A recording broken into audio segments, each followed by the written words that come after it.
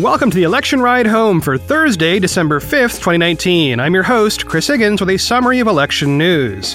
Today, a new California poll is good news for Sanders, the impeachment update, a House Democrat announces his retirement, Gabbard moves to New Hampshire, Bloomberg keeps spending on TV ads, and Biden releases his tax plan. Here's what you missed today from the campaign trail. First up today, let's talk about a new poll of California. As we've discussed for the past couple of days, one major candidate from California, Senator Kamala Harris, is now out of the race. Activist and billionaire Tom Steyer is also from California, though he is pretty far down in the polls. Okay, so one of the big questions in the post-Harris era is, what's going to happen in California? To whom do her voters go? California votes on Super Tuesday, which is March 3rd, and there are a ton of delegates to be had out there. Well, a new poll by the UC Berkeley Institute of Governmental Studies gives us a peek at the current state of play. It was conducted before Harris left the race, so this will offer us a baseline for the next time they run this poll. The poll had a margin of error of plus or minus 4%, and it ran online between November 21st and November 27th. You might note that end date, the day before Thanksgiving. We tend not to see a lot of polling over that Thanksgiving weekend, which accounts for the recent drought of poll results. That should clear up shortly. Okay, so with all that preamble out of the way, the big headline here is that Senator Bernie Sanders has the lead. However, that lead is within the margin of error of Senator Elizabeth Warren. Sanders has 24% versus Warren's 22%. And they are both roughly 10 points above the next pair of candidates, Biden and Buttigieg. The reason this is viewed as especially good news for Sanders is that he is up 5 points since September, the last time this poll was run, while Warren is down 7 points. So even though they are basically tied right now, we are seeing a lot of movement. Reading from an article by Janet Hook for the Los Angeles Times, quote, "The upshot of the poll is that the field's most liberal candidates, Warren and Sanders, are in a statistical tie for first place. The leading candidates making a more moderate pitch, Biden and Buttigieg, are lagging and essentially tied for third place." End quote. Two other things to note in this poll. One, Harris had only 7% of the vote in California overall. That technically is enough to change the position of one of these other candidates if somehow magically all of her voters were to move as a single block. But that's not likely to happen because these people can make up their own minds about their second choice. And two, Steyer, the other Californian, gets 1% in this poll. He also has just an 18% favorability rating among those polled, which is super rough considering that this is his home state.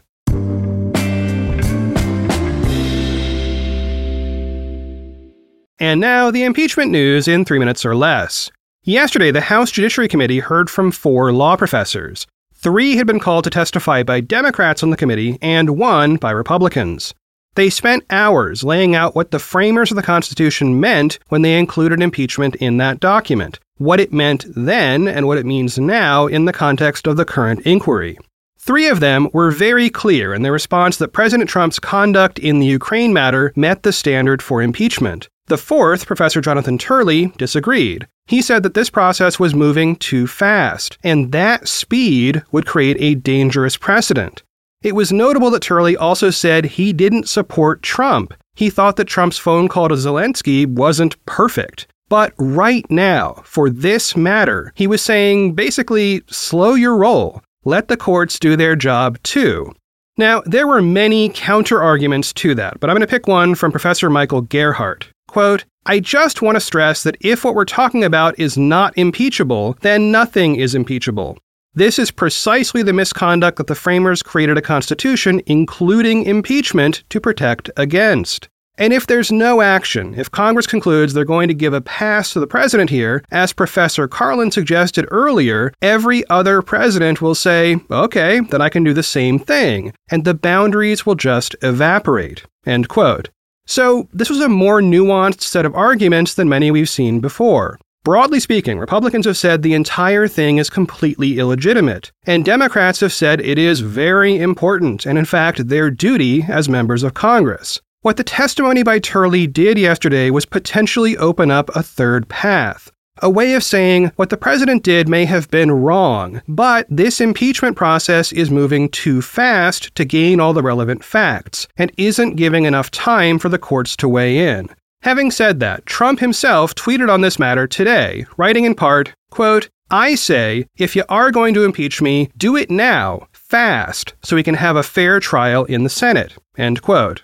Okay, so the president wants speed, the Democrats want speed, what could possibly happen next? Well, the other big news is that House Speaker Nancy Pelosi made brief remarks this morning confirming that, yes, the House will draft articles of impeachment. And beyond that, she used the plural chairmen when saying who would draft those articles. That suggests that multiple committees beyond just the judiciary will be involved in this process. While this might not seem like news, it is important to note that this is the first time Pelosi has actually confirmed that articles will be drafted. Prior to this, many of us, including me, have assumed that that would probably happen. But now, it has happened. It is also useful to note why she said those articles were being written. Pelosi said, quote, "The facts are uncontested. The president abused his power for his own personal political benefit at the expense of our national security," end quote. So that is a core disagreement. Pelosi says the facts point to impeachment. So we impeach. Turley argues that the process is itself dangerous because of its speed.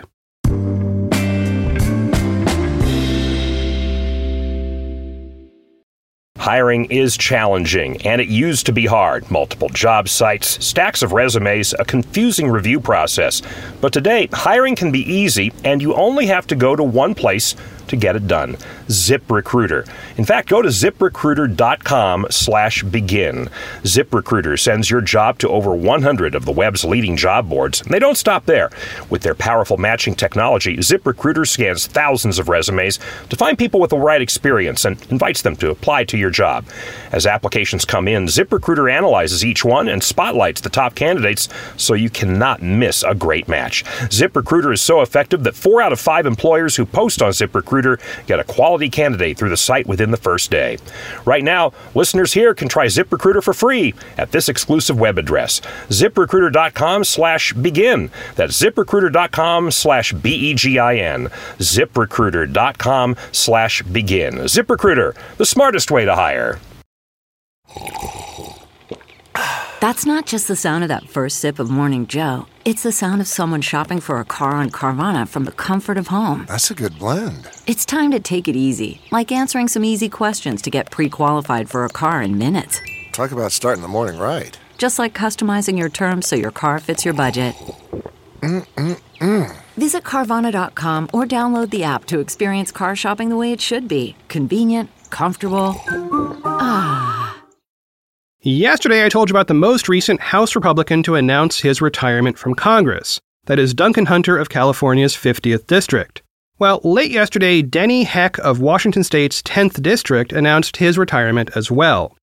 According to an ongoing count by the Washington Post, that makes him the 9th Democrat to announce his retirement, while there are either 20 or 21 Republicans, depending on whether you count Hunter. And I do count Hunter because he just said yesterday that he is going to retire. Anyway, in an article on Medium, Heck listed his accomplishments and even included a line that was both sincere and a pretty decent pun on his last name. Quote, "Heck, I even loved becoming one of the House's foremost monetary policy experts. How nerdy is that?" End quote. Nerdy enough for this podcast, that's for sure. Heck did not specify a simple single reason for his retirement, but he did cite his age and the fact that the impeachment inquiry has weighed on him heavily. He is on the House Intelligence Committee, and he has just concluded that long slog of testimony and report writing and report reading and so on. He commented on the net effect of that and our current political environment, writing in part, quote, "At times, it is as though there are no rules or boundaries. Success seems to be measured by how many Twitter followers one has, which are largely gained by saying increasingly outrageous things. The more personal, the better. and there are simply too many hyperbolic adjectives and too few nouns. Civility is out. Compromise is out. All or nothing is in. End quote. Heck's seat is likely to remain Democratic. The Cook Political Report rates it as solid D, meaning another Democrat could run there and likely win. At the moment, I only see one Democratic primary challenger, that is truck driver Joshua Collins, who tweeted about Heck's retirement. Collins is a Democratic socialist and has a rather large number of Twitter followers, something he mentioned as he tweeted in celebration of Heck's retirement. Reading from an article by Stephen Shepard and Ali Mutnick in Politico, quote, Heck's retirement will likely result in a crowded field of candidates vying to succeed him. Under Washington's top two primary system, all candidates will run together on the same ballot, regardless of party, in the August 4th primary, with the top two finishers advancing to a head-to-head general election. End quote.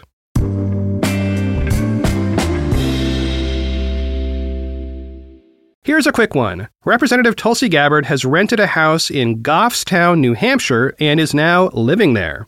Why? Well, she is super focused on its February primary, and being on the ground is vital to being able to campaign, especially when her home state is real far away in Hawaii.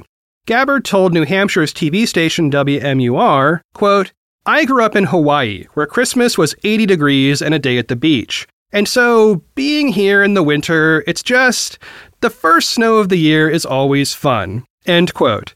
As a former Floridian, I can relate. And yes, it is fun for a while.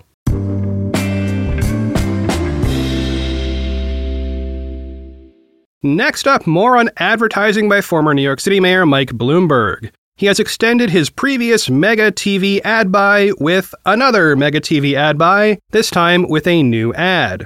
The new ad began airing in every single state yesterday, including the first 4 states that vote before Super Tuesday, even though Bloomberg doesn't plan to be on those ballots. Although the campaign didn't give out a specific dollar number, the new ad buy is supposed to be around $40 million, according to a report by Steve Peoples in the Associated Press. Reading from that report, quote, in the new ad, Bloomberg is seizing on what Democratic voters consistently say is the most important quality they want in a presidential nominee, the ability to beat Trump. But it's unclear if his message will overcome skepticism about his political past. Bloomberg formally registered as a Democrat only last year, after spending much of the last 2 decades as a Republican and an independent. End quote.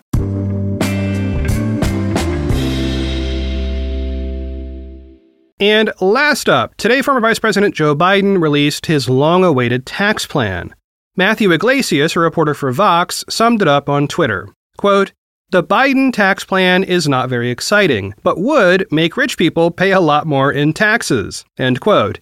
He also wrote a detailed explainer in Vox, which of course gets into the nuts and bolts. Oddly enough, I could not find any actual link to the Biden tax plan itself. Just a bunch of media analyzing other media talking about this plan. It appears that the campaign first revealed its plan privately to Bloomberg News, and then everybody else reported on what Bloomberg said. So, if you go check out Biden's website, at least right now, it's not there yet. Anyway, what would the plan do? Well, reading from the very first sentence in that Vox piece, quote, Joe Biden wants to see higher taxes on the rich, especially those who derive most of their income from stock ownership and other investments. End quote. This is very much in line with other tax plans in this field, although the mechanisms Biden uses to get there are different. There's no Warren/Sanders style wealth tax, but there is a bunch of stuff aimed in that general direction.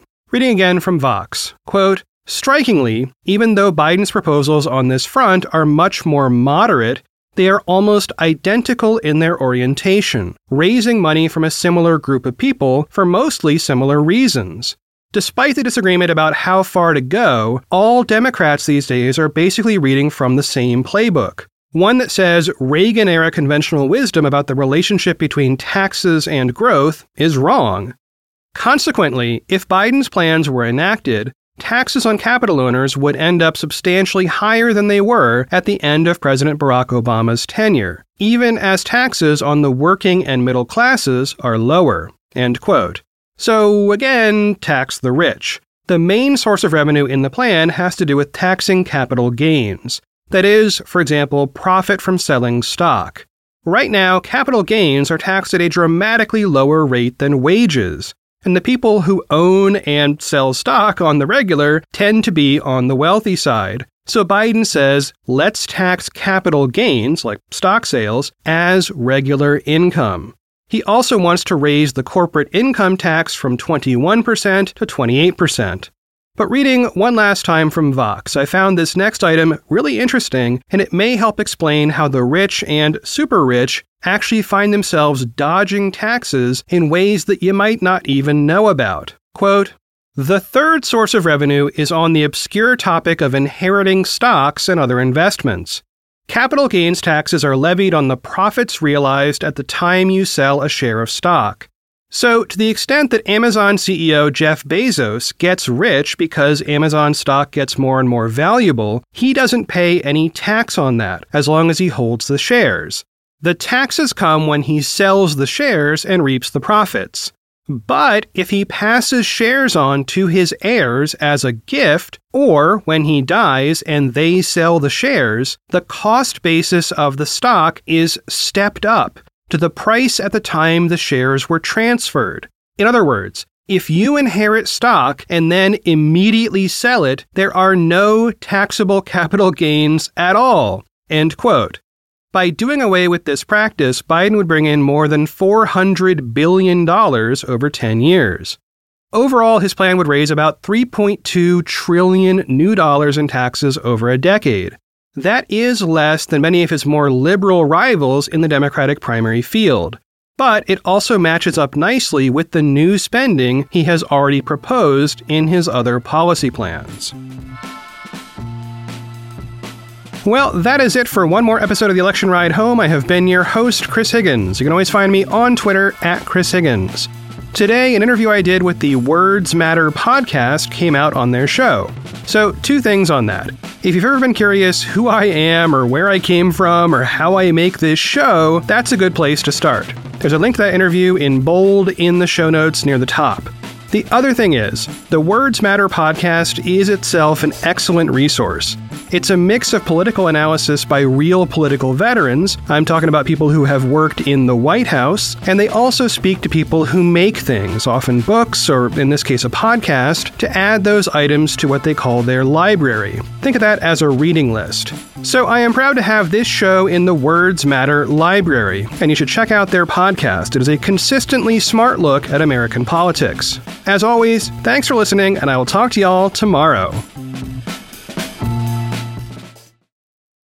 You know how to book flights and hotels. All you're missing is a tool to plan the travel experiences you'll have once you arrive. That's why you need Viator. Book guided tours, activities, excursions, and more in one place to make your trip truly unforgettable. Viator has over 300,000 travel experiences to choose from. Everything from simple tours to extreme adventures and all the niche, interesting stuff in between. So you can plan something that everyone you're traveling with will enjoy. Real traveler reviews give the inside scoop from people who've already been on the experiences you're considering. So you can plan with confidence. Free cancellation helps you plan for the unexpected. And 24/7 customer support means you can travel worry-free. Download the Viator app now and use code Viator10 for 10% off your first booking in the app. Find travel experiences for you. Do more with Viator.